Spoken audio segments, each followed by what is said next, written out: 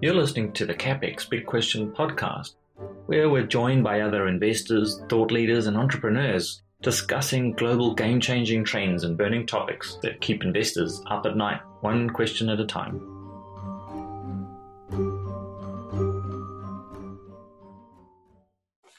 So thanks for connecting. I appreciate you taking the time out while you're you're still in Kenya, are you? So I think from a academics point of view, I did my bachelor's in film studies, and then post that I majored in I did my MBA and I majored in forecasting and econometrics.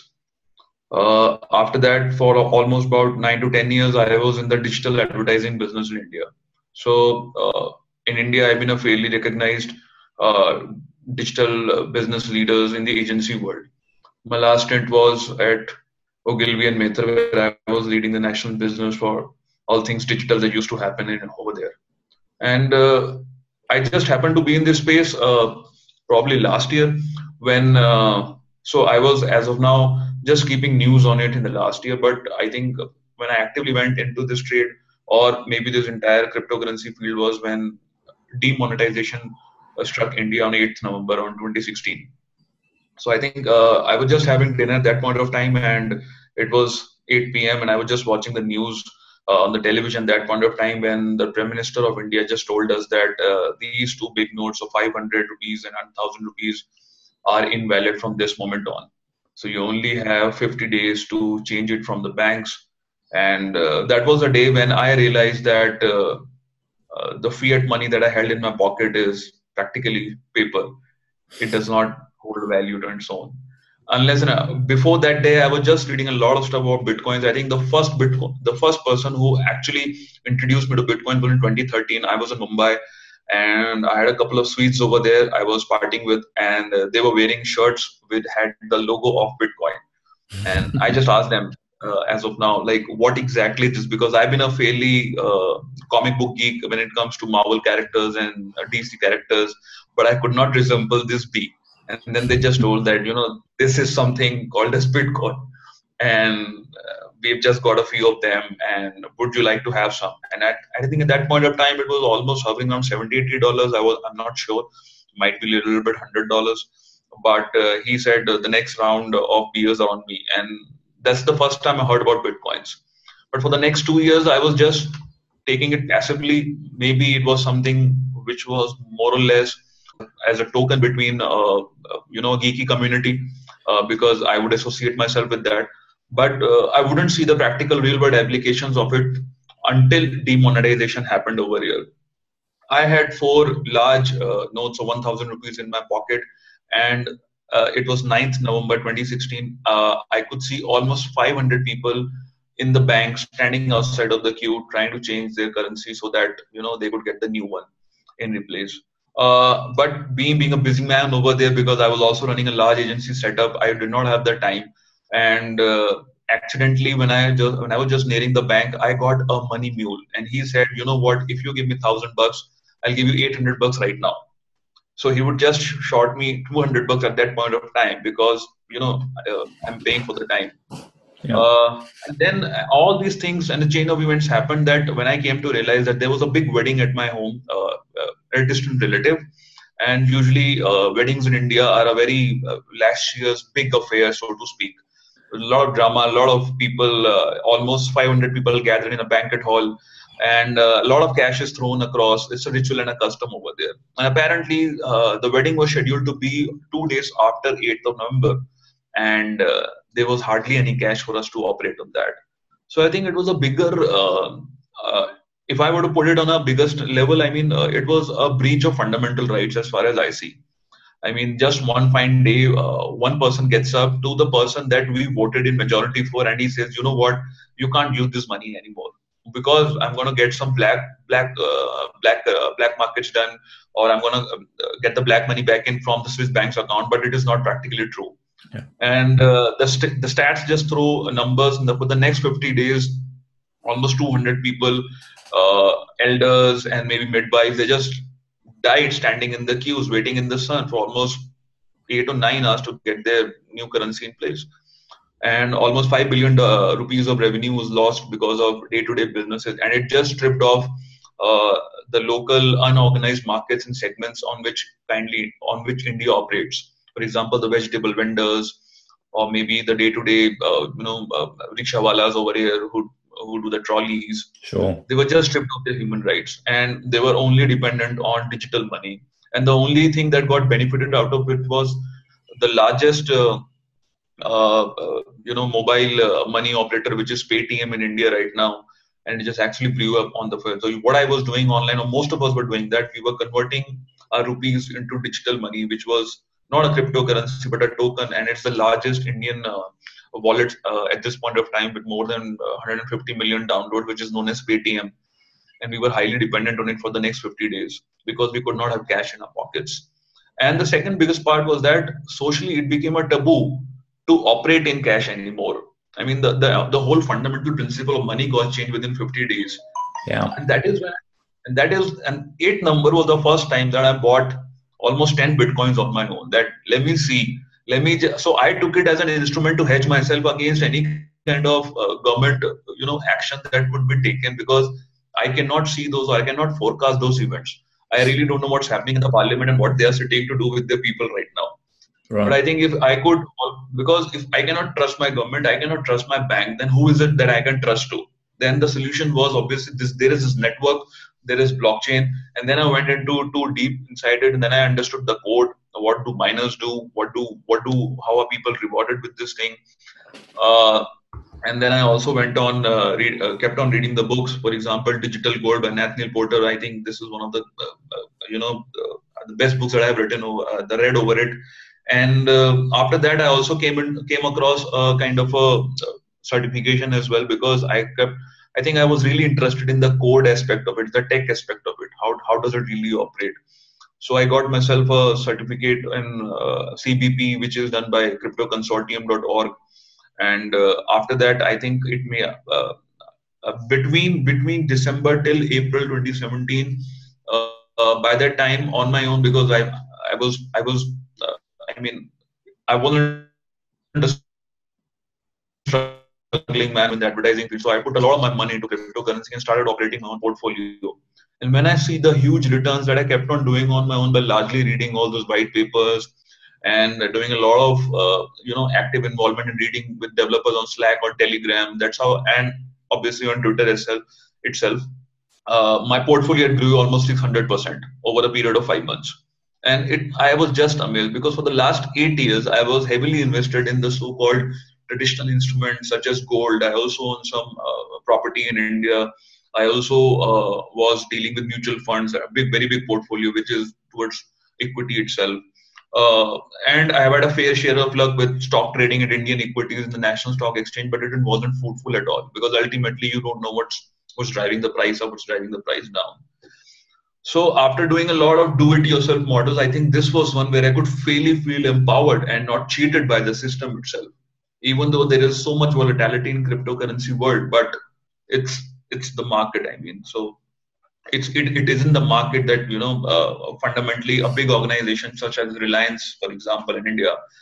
I don't know what the hell will they do tomorrow, and there's a lot of insider trading that goes in India, which is not unchecked.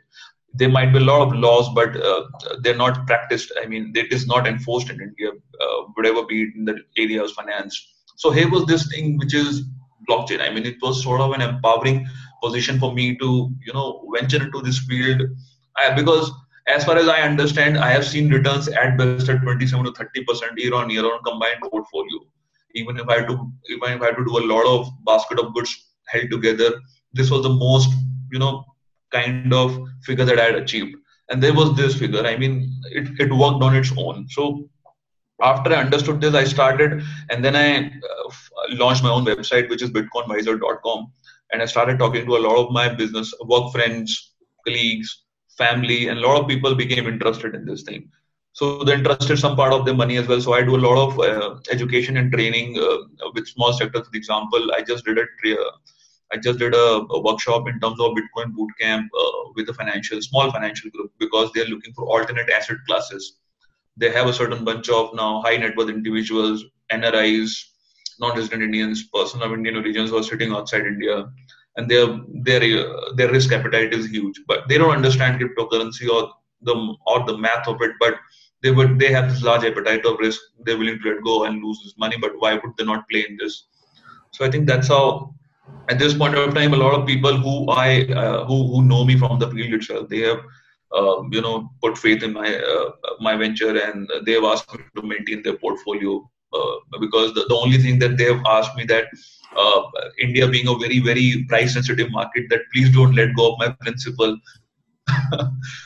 This is the only share that so I think we are fairly good on that.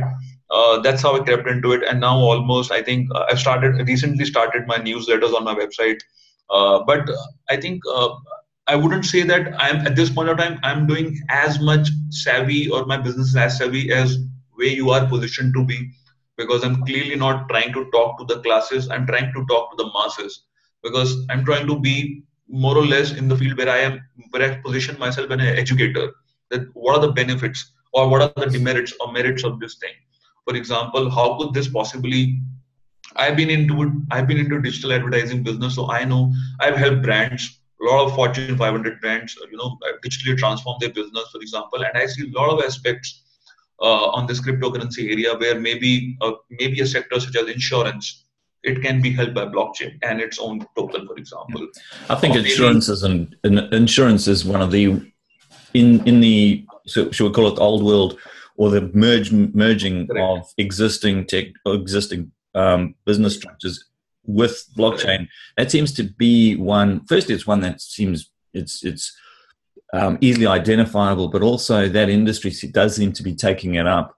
There's other industries like the legal industry, which is not taking it up to the same extent, but which is clearly it has a bullseye on its back, and you can see the application of blockchain, which would just wipe out the need for notaries and many of the legal services that exist today.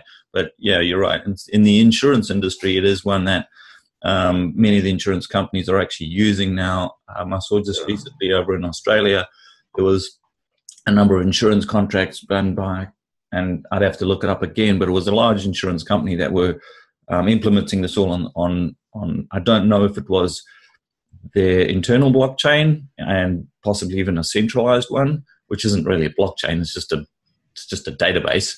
But there's many people that are using this terminology at the moment, and there's a danger in that, right? Because to me, it's like it's not a blockchain unless it's actually decentralized and immutable. But we're gonna go through this phase, right, where there's going to be a bunch of frauds and a bunch of people that are using.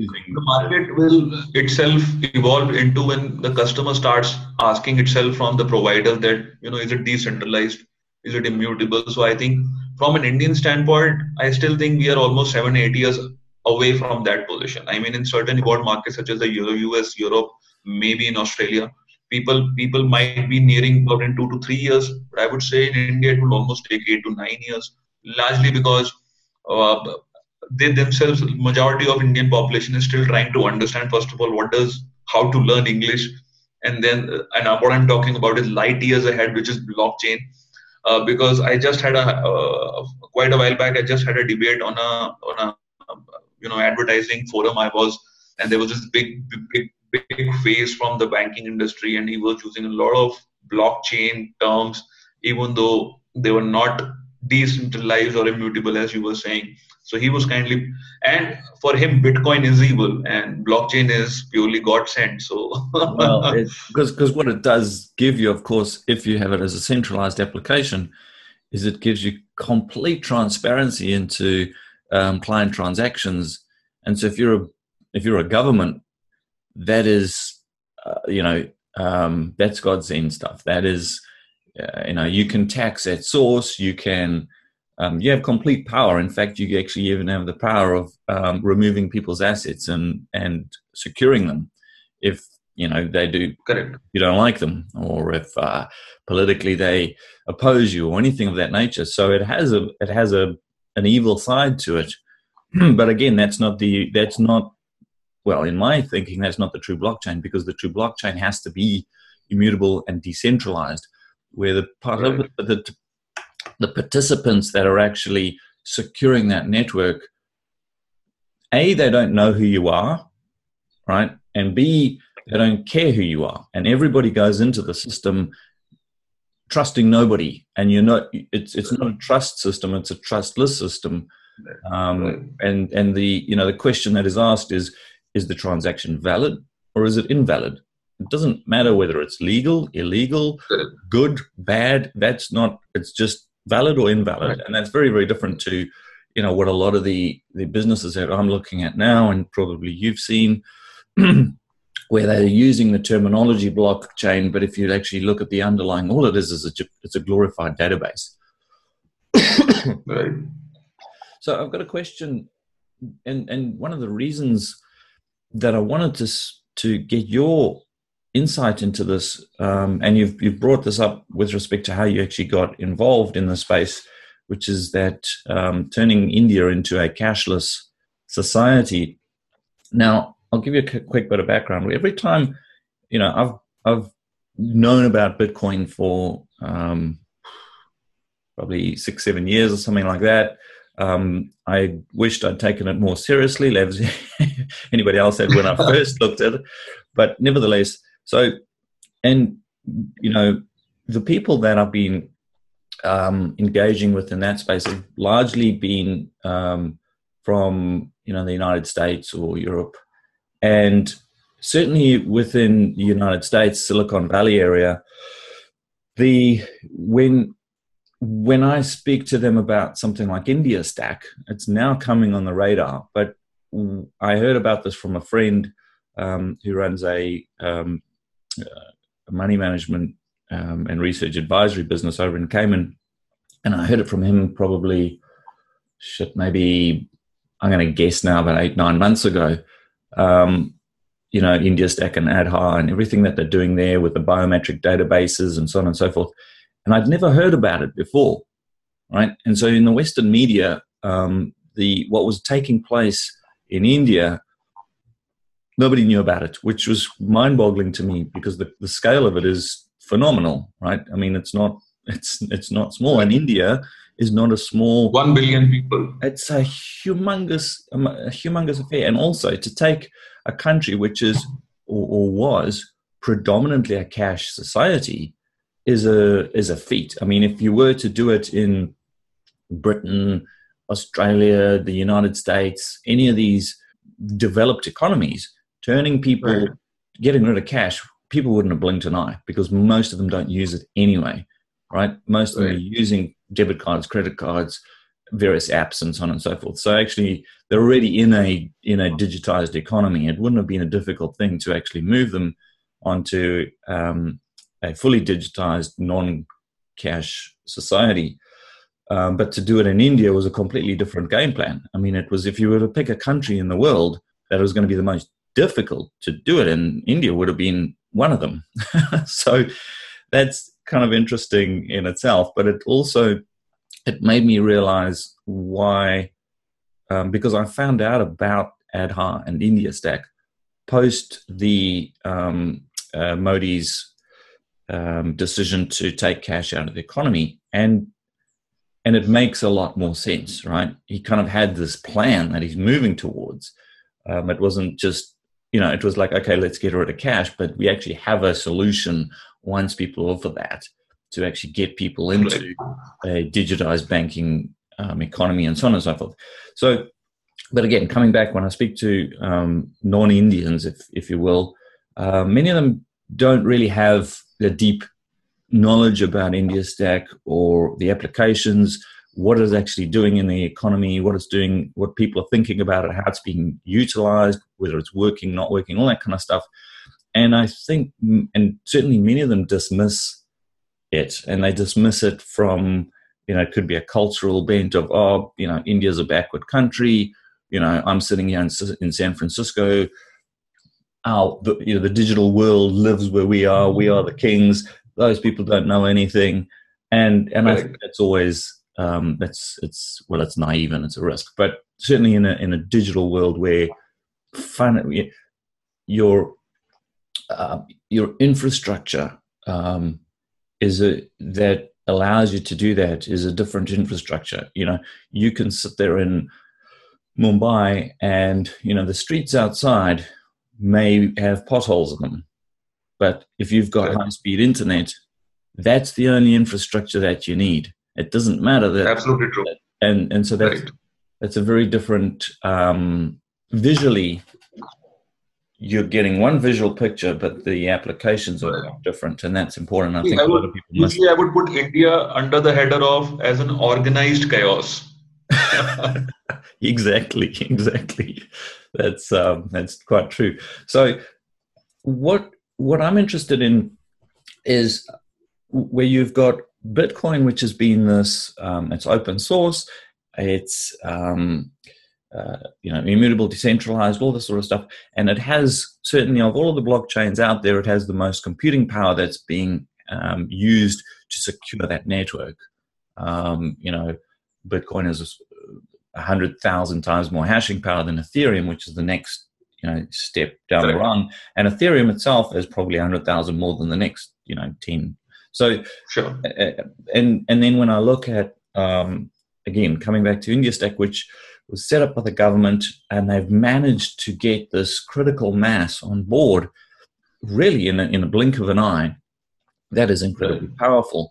What I'm interested to get your thoughts on is how do you see that or any application like that being utilized by a central, like a government or any bureaucratic large organization? It could be Google, it could be Amazon, it could be any large organization. How do you see that competing with the, shall we call it the free market, which is the decentralized open source technologies, whether it be Bitcoin or any of the others? Let's just park them in that bucket.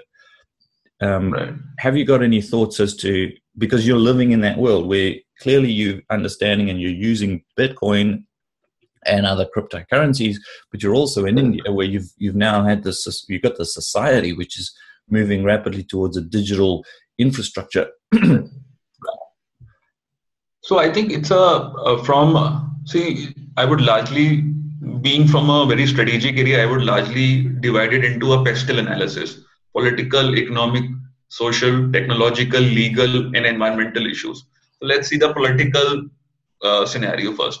I think Modi is clearly on an agenda to get everyone on the banking radar, largely because the unorganized, uneducated sector or the class of people in India, they never trusted banks. They would always stash their money inside their houses. Traditionally, all the wives or all the aunties at home would stash their monies inside the blouse. That's how the typically, the village scenario has been. They would never go to their banks because it's cumbersome. For them, it's a lot of processes to open up a bank, to avail services. But there are certain communities in India which largely operate on trust within a certain set of people in terms of lending and borrowing. So that's number one that he killed. Everyone is being moved to, that's a forced inclusion from the government itself for getting into this. And at this point of time is also providing some subsidies and soaps to get included. But the people that I have talked to who are at the bottom of the pyramid, I just happened to have a chat with them a few months back. The promises haven't been returned by the government as of now because there was some kind of incentives if you had to open a bank account. The second thing was that until demonetization happened, the top 6 banks of India was sitting on our largest debt among all the developing countries as we speak. They were almost under 42,000 crores of debt. So where could this money be brought into? It was largely from the people itself. Make the people put their own money into the system so that the banks get some sort of a healthy lease line. And further, it just decreases the interest rates so that he could buy another political candidature for 2019 itself. So I think it was a vicious system. Do you see that then as being a forced bailout of the banks? I certainly agree with it because every month I have done a detailed article on this on one of my opinion pages on the site, and I'll, after this session, probably I'll just mail it to you as well. Well, I've just done a step-by-step analysis as to what happened post demonetization, and I'm doing a fundamental analysis between the rupee and the Bitcoin. I'm not taking any sides for the Bitcoin, but I'm proving a case why is the rupee depreciating since the independence. I mean, in 1947, a rupee was as equal to a dollar. And now that as we speak is almost like 64 or 65 years after that independence, the amount of number of years of independence is equal to the number of rupees per dollar. So that's how fundamental decline has been. And over the period of time, banks have also not, they are, all of them are sitting in such large amounts of non-performing assets that it's only the institutional lender or the borrower that they can to take their money from. Because obviously larger amount of money is being used by the brothers and sisters and the larger business community who are very close to the Modi and government. So they would never take money from them.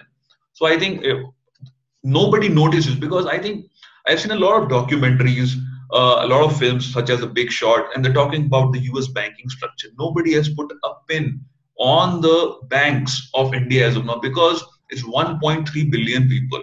Look about the stature of banks or the kind of respect that they hold. I think this is from the political scenario, economic scenario now. The greatest chief economic, I think whenever Modi came in, he just boosted him so that he could get his guy in, and he could get he appointed a new RBI governor, which is our Central Bank, Reserve Bank of India. And RBI did not even have that mandate on the day of demonetization, and they were just as shocked as were the Indians. And how could this happen, for example? How could the central bank not know that there's going to be a demonetization? The second decision what they've done is, so when they made it illegal, those 500 and 1,000 rupee notes, they came up with the new note, which was worth rupees 2,000. Now, until recently, a week back, they said we are stopping any more printing of rupees 2,000 notes. That's enough for us. Now let's print more 200 rupee notes, which is altogether new currency. Now, we need to understand then, for example, just as 1973 happened with Bretton Woods and XYZ things, rupee is pegged to the dollar. It's one of our economies, and rupee is pegged to the dollar. We don't have any asset in place. For example, RBI, for example, my central bank is printing money like anything right now, so as to substitute the cashless economy that was created, or the kind of cash that is required in the market, and people are still short of cash. You could still go into the market right now, and 8 out of 10 ATMs are short of cash. You would not get cash. And the biggest part is there is a lot of capital controls that has just come up.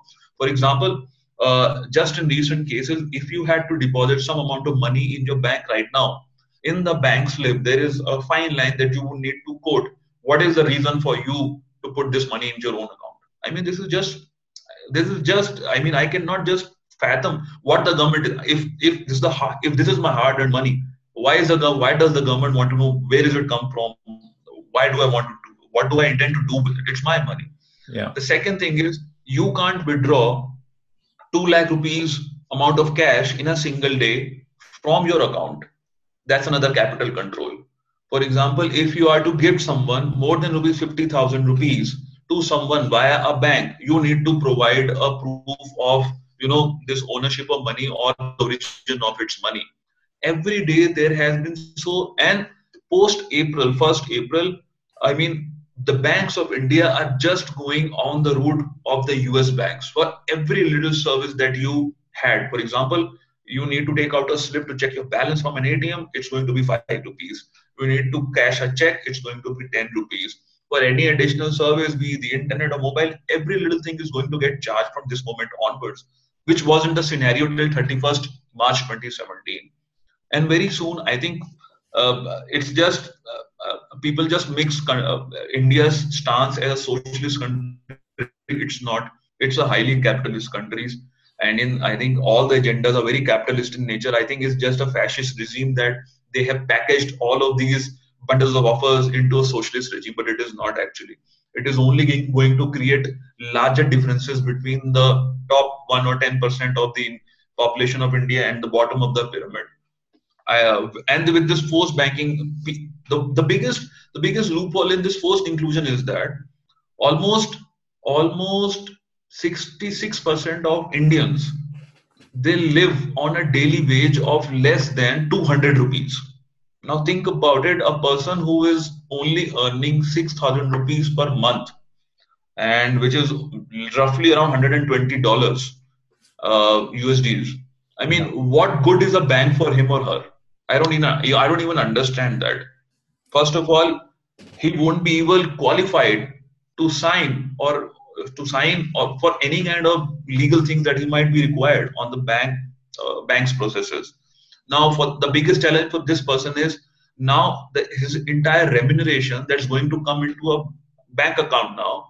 He wouldn't know how to operate his debit card, leave alone the fact about the credit cards of the world. I mean, the accessibility to your money has become a challenge right now in India, and I think it's still not solved. Because as far as and the second part of it is that people are really gullible over here. I mean, they just blindly believe the government. If they said it's going to be sunrise during the sunset, they would say yes. That's how the Modi regime has created all these, worshippers of the crowd. And because of this herd mentality, I think that's how there's been a systemic wealth erosion that has been happening from the people. The money that was being held. See, I've been a fan of microeconomics since my MBA days, and I know that there's a concept of the shoe keep money. So there's the shoe keep money is actually the price or the amount that you actually pay to take out the money from your ATM itself, from your home to the ATM machine. That's a shoe keep money in macroeconomics. Now think about it. You have no money in your pocket. All your money is kept in banks.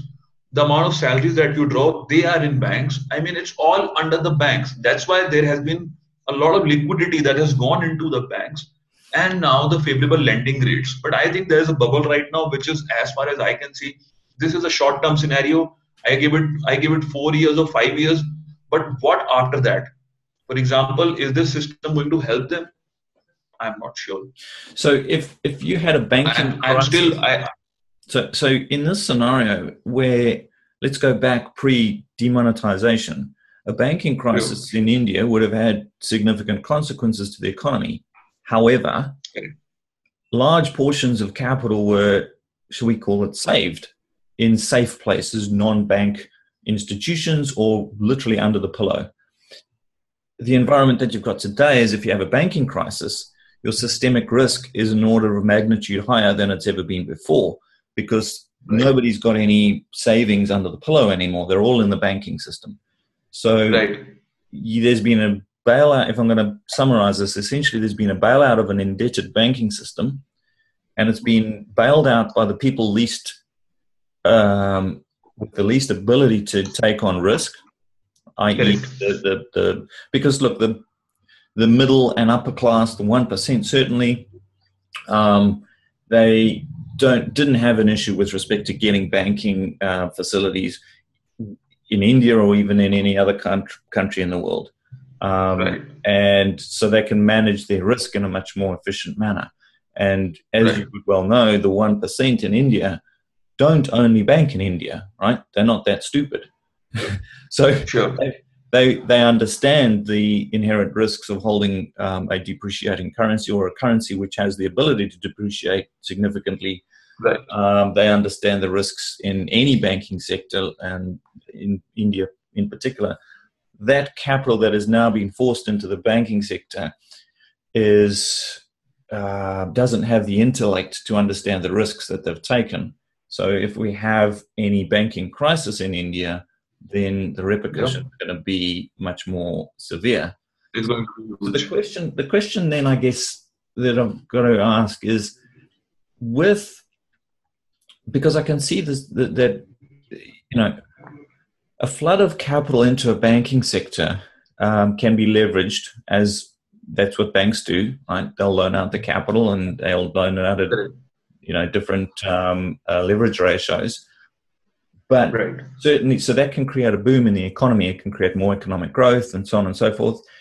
The traditional banking sector is one which is structured so that there isn't the ability for people of low incomes to actually participate in that society just because of the cost. So, for example, if you're on that 200 rupees a day and you're going to set up a bank account and transact with it, your fees in terms of transaction are such a great portion of your 200 rupees that it just makes it uneconomical to even utilize it.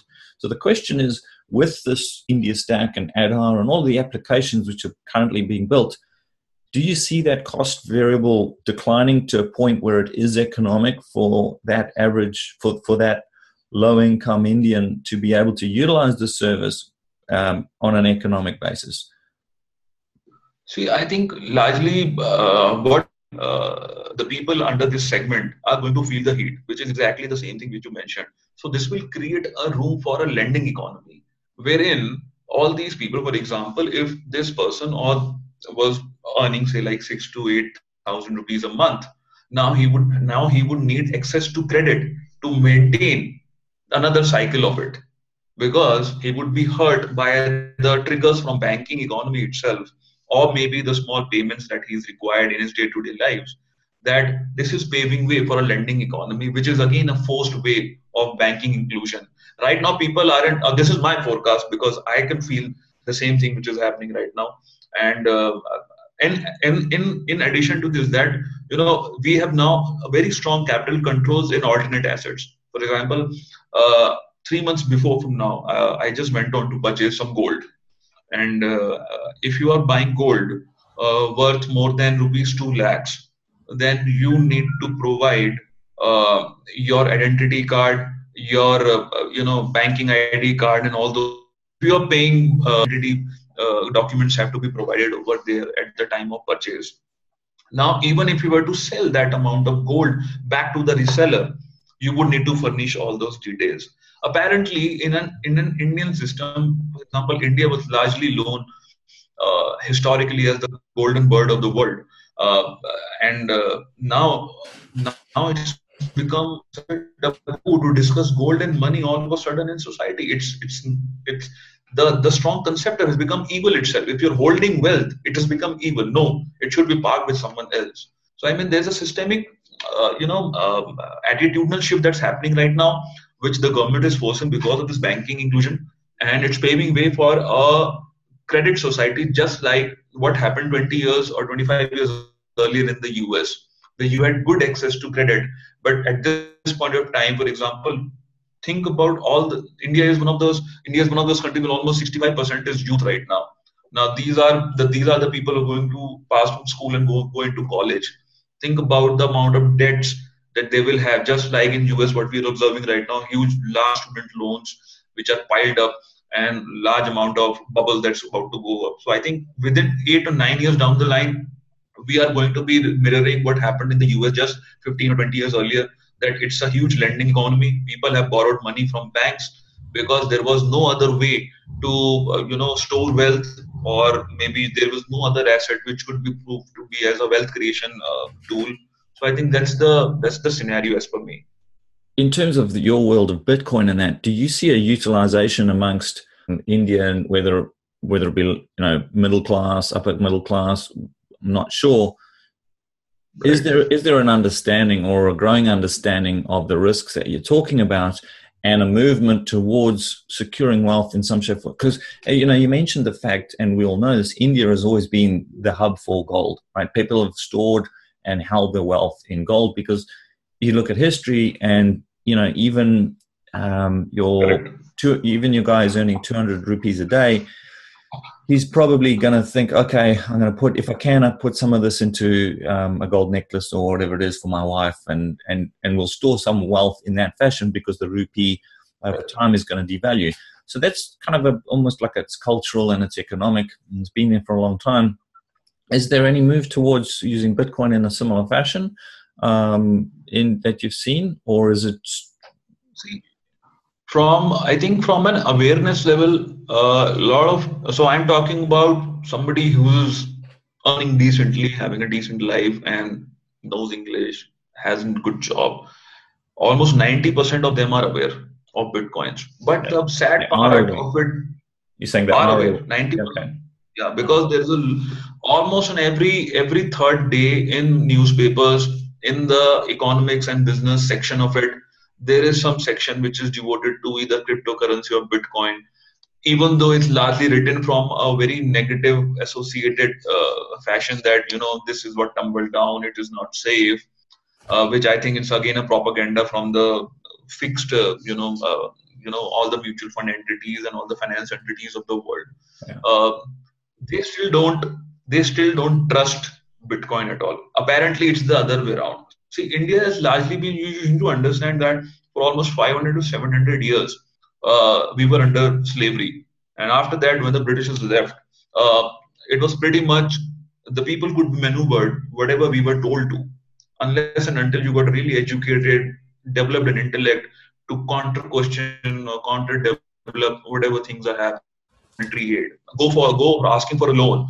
You would still go over there and at some point of time plead to these bank managers over there to grant you some loan, just because you have to start up a new business, or you maybe have to purchase a new property or purchase a new home. So largely, if you were to say, in some fashion, banks have this. Banks have an upper hand on society right now in terms of we are large entities and you can't mess with us, and so is the government entrusting of that government. For example, in this demonetization fiasco, a lot of money from backdoor was pushed into the system by these people who had stored large amount of wealth, and they had stored it, and now this currency it's illegal to store them, and they just converted into white. So there were a lot of people who were caught, but no action has been taken till then. For example, it's an estimated that almost 1.3 billion rupees were somehow illegally maneuvered into these banks so that it would be churned into newer amount of currency. And all these people were big traders, or so to speak, from Delhi and around, which a couple of them I personally know that they called up someone who knew someone, and they stashed a lot of money with him, and after a week then he just took a 20% cut and just gave them a new bill, which was a 2,000 rupee bill. So I think there is practically, even if you go right now online and check about any banks that were taken off to court, there is no history. I would say that at least in European and Western economies, people could actually take a bank if they did something wrong to a court, let alone be the fact that leaving aside that if they were guilty or not. But think about, there is practically nothing. You can't, the government itself, the government is too powerful that people feel too miser, or maybe they're not empowered enough to take the banks against them. So first of all, now you have Bitcoin. They don't get what Bitcoin is, except the fact that it's a quick reach scheme, which in India, apparently, the Indian exchanges have propagated the same. For example, the top 4 Indian exchanges, Unocoin, Zeppay, and there's one more, I think, CoinSecure. All of these have largely been promoting Bitcoin as an investment tool, much like a systematic investment plan. So keep on investing 500,000 rupees per month with us. And apparently they have become too rowdy also all of a sudden, because now there is cartelization of exchanges. They have formed a separate entity of their own, which is known as Digital Assets and Blockchain Foundation of India. And apparently they have sided with the government in making their own room of existence in the economy, and thereby restricting any new player to come in. For example, they directly liaison with the finance minister of India, so that they could at least be these all 2 or 3 exchanges. They can be here for a longer period of time, and they are once and for all for everything that can be blockchain or maybe Bitcoin in India. This can be taken into account because quite recently, if you were to purchase a Bitcoin, apparently these guys are now introducing a markup, which is a transaction fee built on a value-added tax, built on the convenience fee plus the Bitcoin fee. So there are 4 kind of fees when you purchase a Bitcoin from there. But why? Okay, so I mean, look, I think that's probably just part of an evolution of a new technology as well, because ultimately you can fool some of those people for a period of time, but you'll realize there is arbitrage opportunity in that you and I could go and set up a business where we don't need to charge those fees. right? Because at the end of the day, they're not providing any value. Anybody can go onto blockchain, set up a wallet, and just start transacting. So they're not actually providing any real value to the client, and as such, charging for a value that they're not providing. Ultimately, the economy that'll be arbitraged away. So I mean, I would come down on the side saying that they're going to make money for a little while because they're fooling people, but their business model is unsustainable. How long they're sustainable for, we can debate, but the point is that it's unsustainable in the long run. And even from a legal standpoint, I've been quietly following. So just a couple of months back in May, the Ministry of Finance had opened up a room on their website to invite opinions on the regulation of cryptocurrencies, and it saw almost 3,100 entries over there from the citizens of India. Now, I don't know about the quality of entries that went in, but after that, there was a discussion held in the closed chambers of the parliament. And recently, at the end of July, the finance minister said that even though there is no regulation at this point of time, to participate in cryptocurrency is not advisable by the central bank. And any business that is doing that is transacting in cryptocurrency, largely bitcoins, is not licensed by the RBI.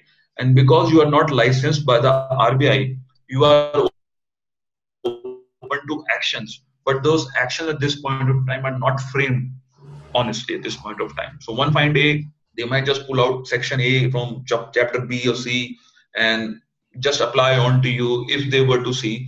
And yes, they have said that it is largely the cryptocurrencies are largely used by money launderers, and the traditional story that every government does.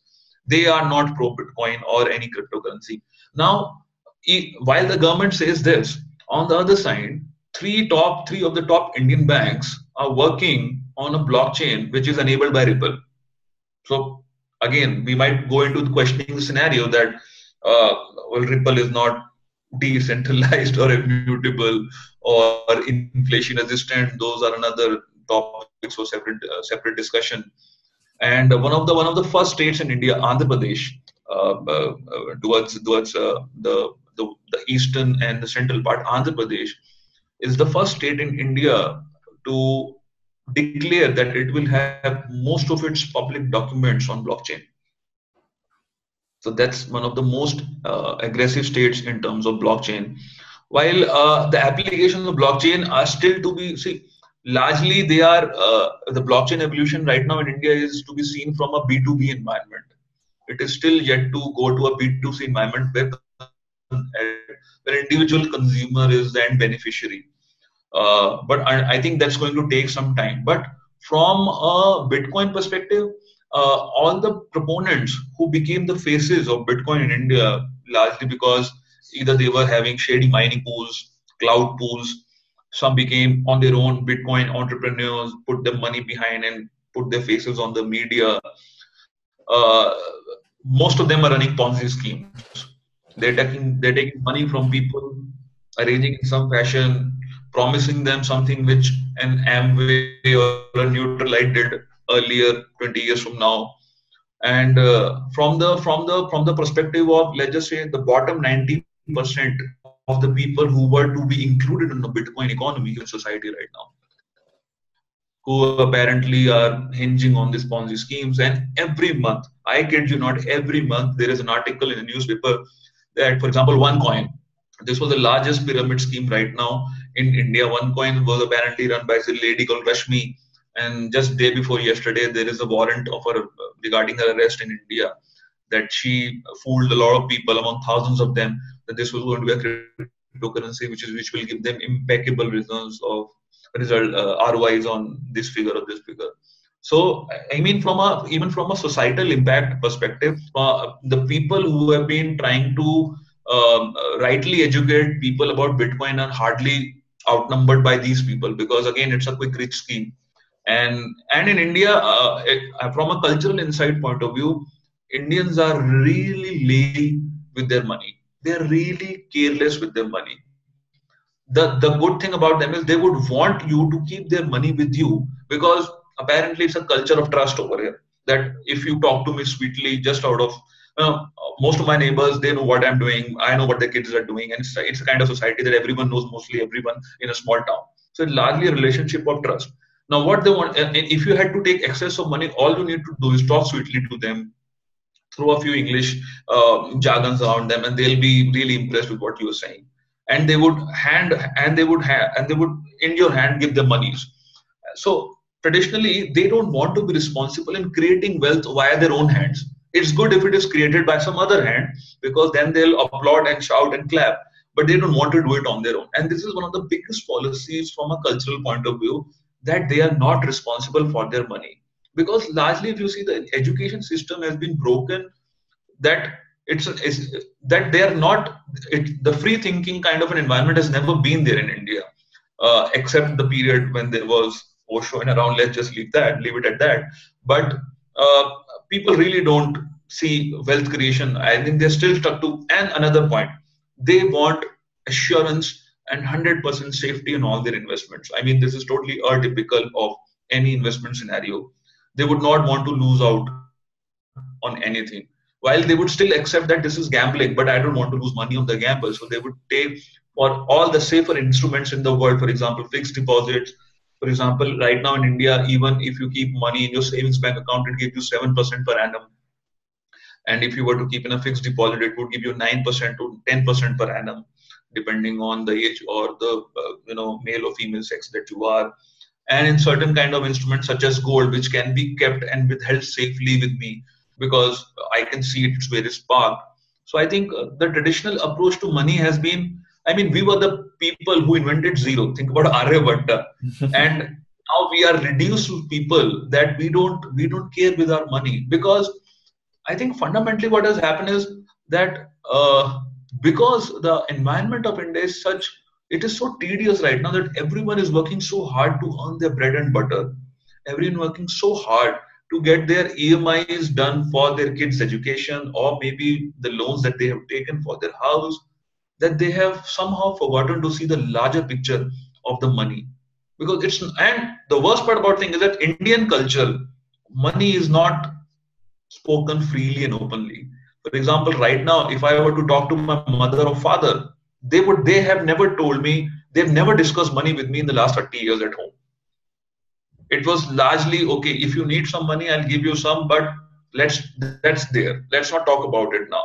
Now, because of me going into and getting educated about all this stuff, and I would ask my dad, what have you thought about your retirement plan?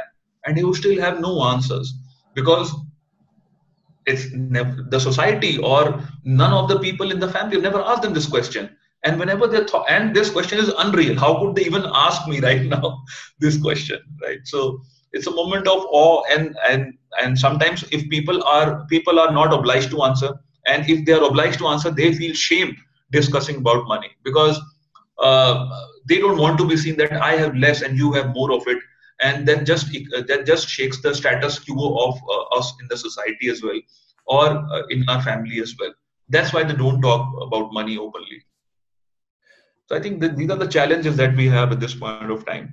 While Bitcoin has this power to be the messiah to take these people, but I think and the first thing that I recently did a boot camp with a lot of young professionals.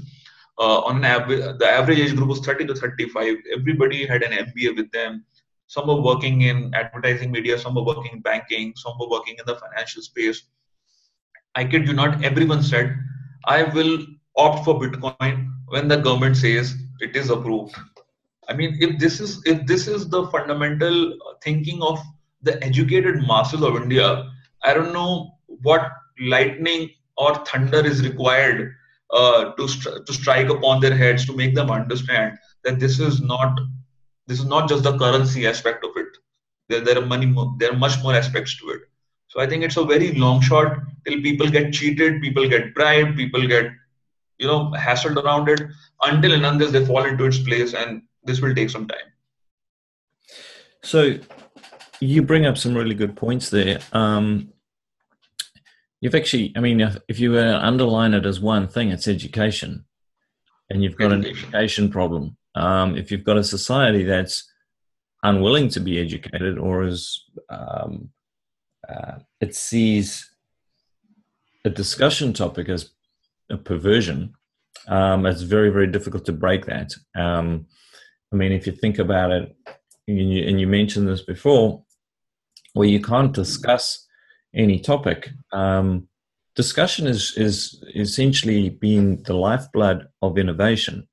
You go back to Chinese tea houses, right? In what was the 18th century, and that was the innovation came out of that ability to just sit down and discuss things openly about any topic. That was, if you go back to Europe and how the Reformation and all of that took place, it was an ability to discuss things that had not previously been discussed. Freedom of speech and an ability to question things and investigate them. And so essentially you've got a society which is still controlled. It's still looking for a superior to tell you it's okay to discuss something. So at an individual level, you sit down, like you say, with your family for dinner and you can't talk about money.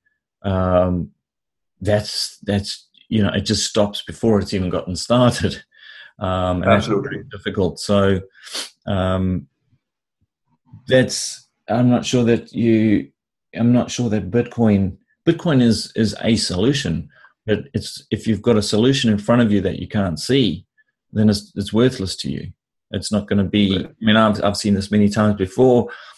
People will be in the room, right, in a particular deal, and they're sitting there and they're getting all of the information that the guy next to them is getting, and they come out of the room and they go, "Oh, that was exciting," but they have no idea how to implement it. And the guy next to them has got the intellect to figure out the pieces and to go out and build a business or get involved in that transaction in some way, shape, or form and become a multi-millionaire.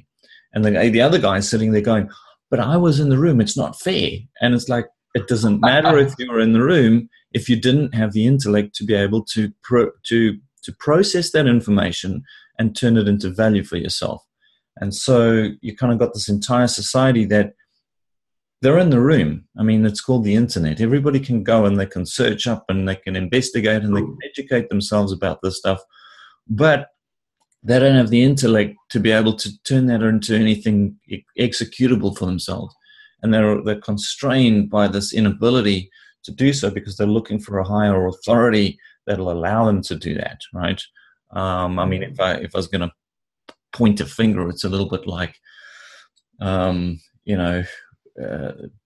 religion is operated in the world. And you've got when the Crusades were taking place, and you look at, people wouldn't eat fish on a Sunday, and there would all these various constraints on that society. They would sit there and they say, "Oh, only if the bishops say that I can eat fish on a Sunday, will I then eat fish on a Sunday," sort of thing. So they're always looking for somebody a father figure to say, yes, it's okay to do X, Y, Z. And when you're waiting for that, then you don't question things, you don't investigate them.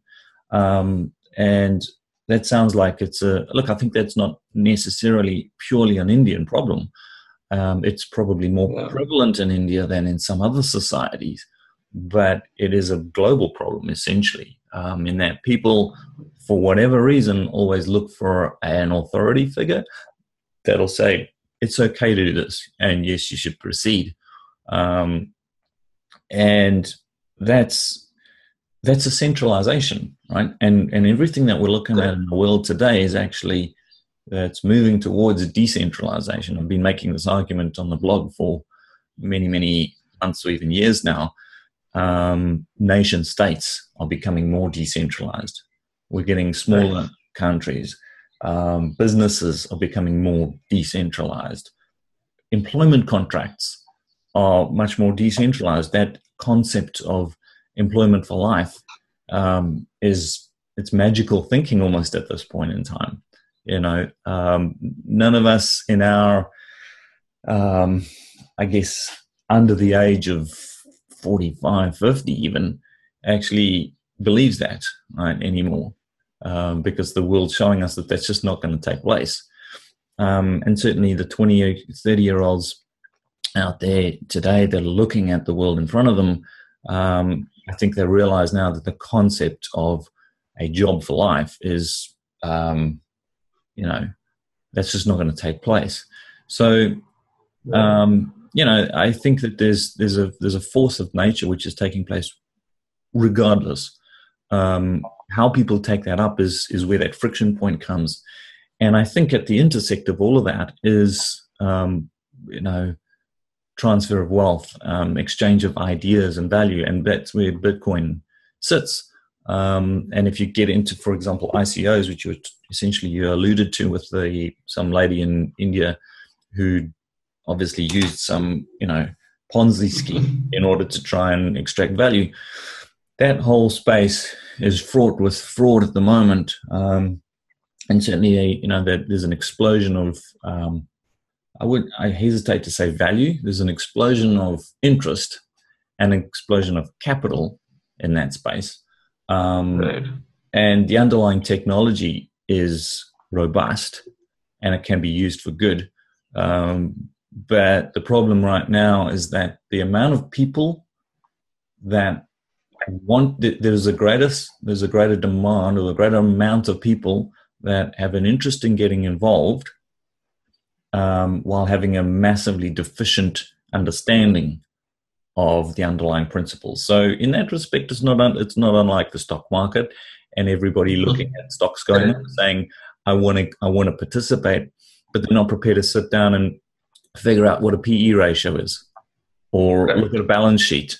They go, oh, I don't know, I can't read a balance sheet. Well, if you can't read a balance sheet, you probably shouldn't be putting your money into anything you don't know. So I think it's a similar dynamic, and it's going to play out probably the same way it always plays out. The bigger question is, what does this look as a long, 10, 20, 30, 40, 50 years time frame? And my thought is that it is going to fundamentally change society. It's going to fundamentally change the way that we go about doing business. You've brought up a lot of really interesting points around Indian society and what's taking place there at the ground level. And I guess if I was going to summarize it, it's that without education, people are going to make the same mistakes over and over and over again. That's correct. And you must understand that we are one of those, our spend in terms of GDP to education among all the things is the lowest in India. It's merely 1.6% of the entire GDP. I can't even get almost 10% of the Indians get quality education in that. So we can understand it's a vicious cycle that will keep on continuing for the next 100 years or so. That's the traditional theory of survival of the fittest. Yeah. As the cost of access to information continues to plummet, that gives you hope for the ability for people that would never have, who've been excluded from an education as a result of cost, now would have the ability to actually educate themselves. And I remember it was in, I'm trying to think now, it might have been 2004 or 2005. My wife and I were traveling through India. In fact, I could pinpoint the actual date because it was right at the time when there was a big blow up between India and Pakistan, and whether they were going to start firing nukes up in Kashmir at each other. So I can't remember exactly what that year was, but nevertheless, we went up there, and that was, well, firstly, things were very cheap because no tourists wanted to go there because they thought they were all going to get nuked. But I remember speaking to a rice farmer up there, and this was at the time when you had WAP phones, WAP, right? Remember, so like the smartphone didn't exist yet, at least not on a large scale. And these guys farmers would farm their rice, and then traders would come up from New Delhi, buy the rice from them, take it back to New Delhi, and then sell it in the open market over there. And the farmers didn't know what the pricing in New Delhi was. Or by the time they knew what the pricing was, the transaction had taken place, because they would need to, literally have somebody go to New Delhi, find out the price, and then come back. And so, like, these guys had literally in their village, they had one cell phone. And there was like a central point where the guy would now check the prices in New Delhi of rice.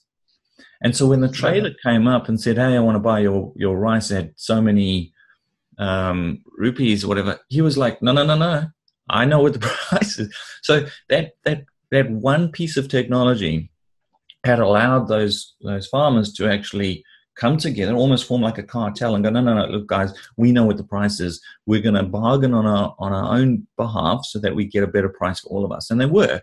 And now you had the saving. So your middleman was no longer bringing, because look, he never brought that much value anyway, right? He was just an arbitrager.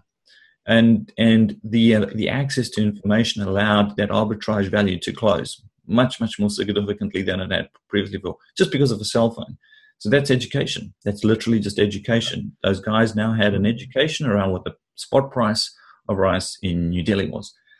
And of course, today, while your average villager might not have a smartphone, you probably have a laptop in a village, right? At least one, or a smartphone, or a computer of some nature. So I think as time progresses, that is the one thing that could bring about an ability for the average person to have much more power than they've ever had before, because they can make decisions based on what's actually taking place out there. And if you go back to some of the fundamental changes which have taken place in history, the Berlin Wall being one of them, there's an argument made that the Berlin Wall essentially fell as a consequence of the fax machine, because the information could now be transferred behind a wall. Like, there was no barrier as a consequence of the technology. So fine, you could stop people moving physical letters across the wall, but when the guy on the other side's got a fax machine and he can get fax information, suddenly the spread of information can be used. And so the ignorance level can be, evaporated as a consequence of technology. So I guess that's a hope that we could have. But how long it takes for that to take place, and then you've got that cultural side of things, where so long as people trust in almost magical thinking, right, which is trusting your government, that's trusting in magical thinking. I mean, it's like trusting in unicorns and Easter bunnies, and because if you go and you start studying history, you would look at it and you go, hey, anybody that trusts these people is either on drugs or certifiably insane. There's no those are the two options. But if you haven't got that historical context and you haven't got that ability to look at that information and question it, then you're never going to make that judgment call. You're just going to go, oh, well, we're told to trust them, therefore we should trust them. And again, that's just all comes down to information flow and the ability to make decisions. Specifically, when Indians are very emotional, I mean, we are the biggest emotional fools in the world, that we sometimes let our emotions run over our rational thinking, and just we hand over our trust to the other person, whoever is feeling nice to us. Very dangerous, very dangerous. So, hey, well, I really appreciate your time, and we've come up just over an hour. So, thanks a lot for all your insights, and best of luck with what you're doing. Let's keep in touch. Yeah, I will. Thanks, Chris. Okay. Take care. Okay. Bye. Good day. Thanks very much for tuning in. To receive more great subscriber-only information, go to capitalistexploits.at.